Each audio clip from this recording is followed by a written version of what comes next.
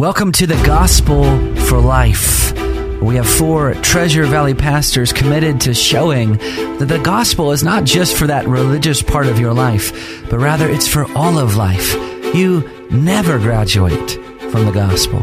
I'm Josh Bales, pastor of the Well Church, here with Russell Herman, pastor at Cloverdale United Reformed Church, Phil Moran, pastor at Christ Presbyterian Church, and Jonathan Van Hoogen, pastor at Dayspring United Reformed Church. Now, if you'd like to find out more about us or catch past broadcasts or get information about our annual conference, you can find us at reformationboise.com. All right, welcome back to the show today. Do you want to tell us what happened to your face? It looks like you got in a fight with the ground. We're on the radio, so the listeners can't see. Should I describe it? There are people that only have a face for radio. In this case, Russ, it's a perfect day for you, brother. I got into a fight with a wall, an unfinished wall, and the wall won. I fought the wall and the wall won. You know, I was going to say, these guys put up with so much from me. He walked in this morning and he has a cut on his head and a cut on his nose. And the first thing I did, because I'm so insensitive, is I started laughing. He's such a great, comforting, supportive friend. You guys need to pray for me. I'm really scared for myself.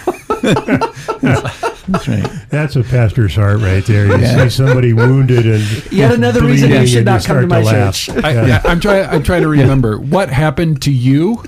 I think the sentence that came out behind all of the chuckles, or between all the chuckles, very sensitive. When Josh walks through the door, we'll just start singing "Short People." I've never heard that song before. Can you sing it for me? All right. Well, we are going through questions that. Well, I thought you were going to make a confession, like we are unfit for radio. I'm unfit. Well, I can't all of speak, these things. I can't speak for you guys, but I am definitely unfit for radio, which might speak to your guys' unfitness since you're on the radio program with me. But I at least have a face for radio. All right. So, a question that Christians have, lighthearted today. What books by the Puritans should I read? Can I back that? Well, I'll answer the question, but I think sometimes, rather than just read a particular author, it might be helpful to find out who the Puritans were and read a little bit about them. And I would recommend on that level a couple books. Quest for Godliness by J.I. Packer, which really kind of explains who the Puritans were. That's Quest for Godliness.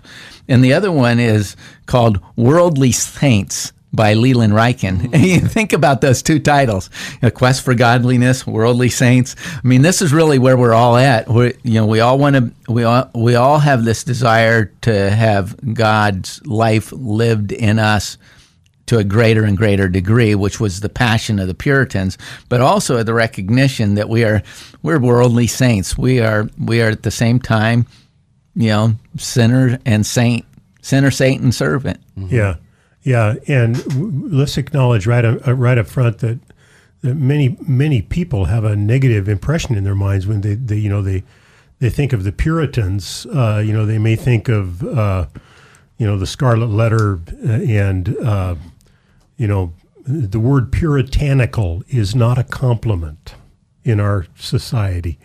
And that's such a total misunderstanding of the Christian movement known as Puritanism in England, 17th century. Don't forget the Scots. Well, let's not forget the Scots too, absolutely. And this incredible movement of godliness. And what's the Packer title again? You just said it a minute ago. Quest for Godliness. Quest for Godliness. That says so much. That the Puritans were a Christian movement of a quest for godliness, as J.I. Packer described it, that we can learn so much from today. And if you haven't dipped into the Puritans, I really, really recommend that you do. One book may be a place to start, and it was mentioned, I think, in the show the other day, but John Owen, The Death of Death and the Death of Christ. And there's a modern edition of that where the introduction was written by J.I. Packer. And as many people will tell you, it's worth getting that book just for the introduction by J.I. Packer. Yeah. But the book is a great introduction to the faith of the Puritans, and a great place to start. Well, I think what we love about J.I. Packer was his appreciation for the Puritans, and he got that naturally.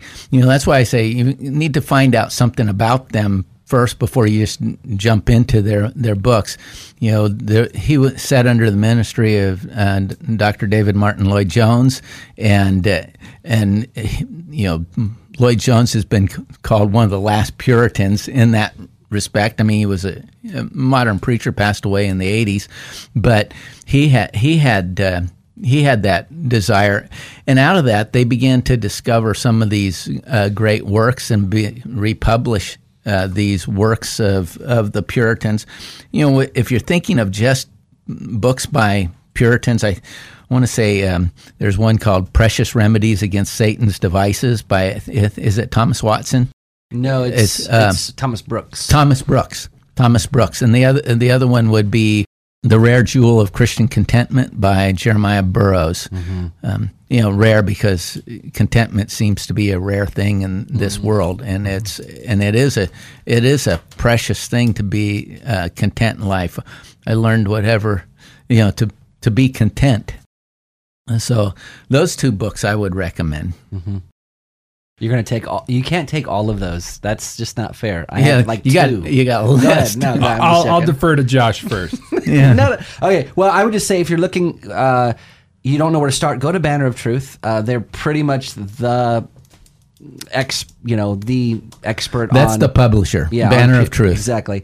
I would just say Pilgrim's Progress is like my favorite Puritan book. I know that there might be some issues. You might want to read that with a study group or with a pastor, because there's a couple things in there that might be a little bit confusing, but such a good book. Yeah.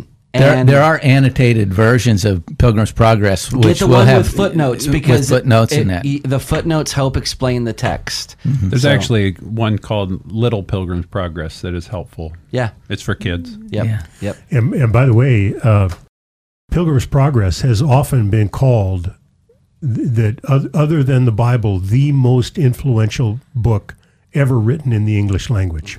Mm-hmm. Yeah. I think that's done by Sales, I think. Yeah.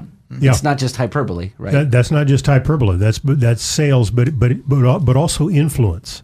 Mm-hmm. Influence on the English-speaking culture and on Christianity. It's an allegory on the Christian life, is what it is, and that's So you have a person leaving the city of destruction, heading toward the celestial city, going through the situations that we do, and whether he falls into legality, or whether he's in the slough of despond, or in Giant Despair's castle. There's just some really rich imagery. So I would agree with you. Pilgrim's Progress is probably one of those books that you ought to have anyway. Yep. And your other one? I'll defer now. I don't want to take up the rest of the time. No, go ahead. Well, sneaking it in, I would just say Jonathan Edwards. I know technically he's not a Puritan, but he would have been certainly one of my favorites. He was in the 17th century here in America. R.C. Sproul called him the greatest American theologian that America has ever produced. Maybe Charity and His Fruits, exposition on 1 Corinthians 13, where he shows you what love is. I think that might be a good place to start. Very different from Pilgrim's Progress, admittedly. Yep. I went to Puritan Reformed Theological Seminary, studied under Joel Beakey, who might be the foremost authority on Puritanism. Has spent a lifetime not only reading the Puritans, but teaching on the Puritans. He has helped produce a couple books. One is called Meet the Puritans. It's just, if you're just looking to find out who these men were, that's a great resource. A children's version of that is Puritan Heroes. So it's a book written to help children learn about who the Puritans are. And then he compiled a systematic theology entitled Puritan Theology. So those are just three general resources. So you want to look up his name, Joel Beakey. And I think you'll come across lots of articles that even have him defending why we should read the Puritans, things on the Puritans. I think we just purchased some books eventually to sell at the conference about kind of a compilation of all of these articles that he's written on the Puritans. But you can find, and I think they're really helpful, there's a new prayer book out written by the Puritans. There's an older prayer book called Valley of Vision that is a compilation of the prayers of the Puritans. I think if you want to dip your feet into the water, probably an easier read of the Puritans is Samuel Rutherford, The Loveliness of Christ. If you're wanting to go into the deep waters, then you are going to Jonathan Edwards, like his Religious Affections, I think is a golden book for the church today. Yeah. But it's a harder read. John Owen, I still find that his Glory of Christ is my favorite of all Puritan reads. But you have to be all in. You have to be willing to tread those waters. Mm-hmm. Probably the most practical of the Puritan reads that I've come across as far as my own day-to-day is the Letters of John Newton. Yes. Extremely helpful. Mm-hmm. And then Phil set off air. I don't know if he said it on the air. I wasn't actually paying attention for a little while. Because you were writing your list down. I was writing my list down. Was the Westminster Confession. Mm-hmm. Westminster Confession of Faith, Westminster Shorter Catechism, Westminster Longer Catechism. It might be the pinnacle of the work of the Puritans. Yeah, I would say the Westminster Confession of Faith, not only the pinnacle of the work of the Puritans, but the pinnacle of the Reformation itself. And I would also want to point out, and we've talked about some of the older Puritan works, that the influence of the Puritans extends right down to our time. And it was mentioned a minute ago, I think maybe Jonathan mentioned that David Martin Lloyd-Jones was called the last of the Puritans. But he had an influence that lives on, and he just died back in the 80s, and you can find his sermons online, or books of his sermons are wonderful. But also J.I. Packer and his book Knowing God, and he was deeply influenced by the Puritans, and has carried that influence on. And then, of course, Russ mentioned Joel Beeke. That's Beeke, if you're looking for some of those books. But so let's get. Can we get one more question? I was just going to say Charles Spurgeon. Absolutely cut his teeth on the Puritans. I'd mentioned Leland Ryken's book, Worldly Saints, and there's actually a new book out by a man by the name of Michael Whitmer, and his book is called Becoming Worldly Saints. Asking the question, can you serve Jesus and still enjoy your life? Is it possible to be fully committed to the Lord and still find time to enjoy life's pleasures?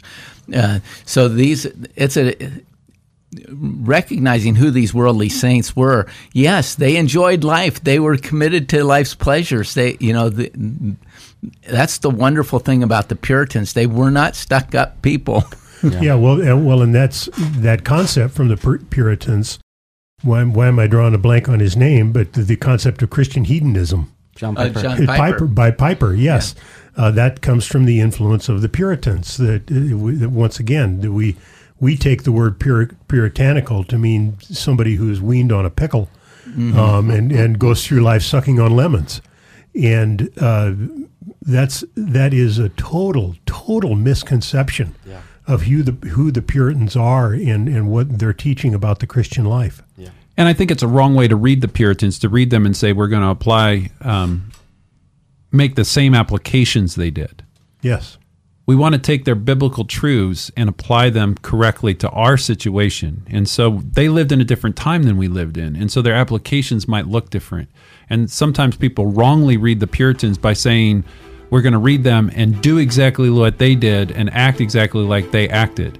Well, just remember, historically, they lived within a context. We live in a context. Read them for the truths and the principles, not for the applications. Well, you've been listening to The Gospel for Life. We hope to see you next time.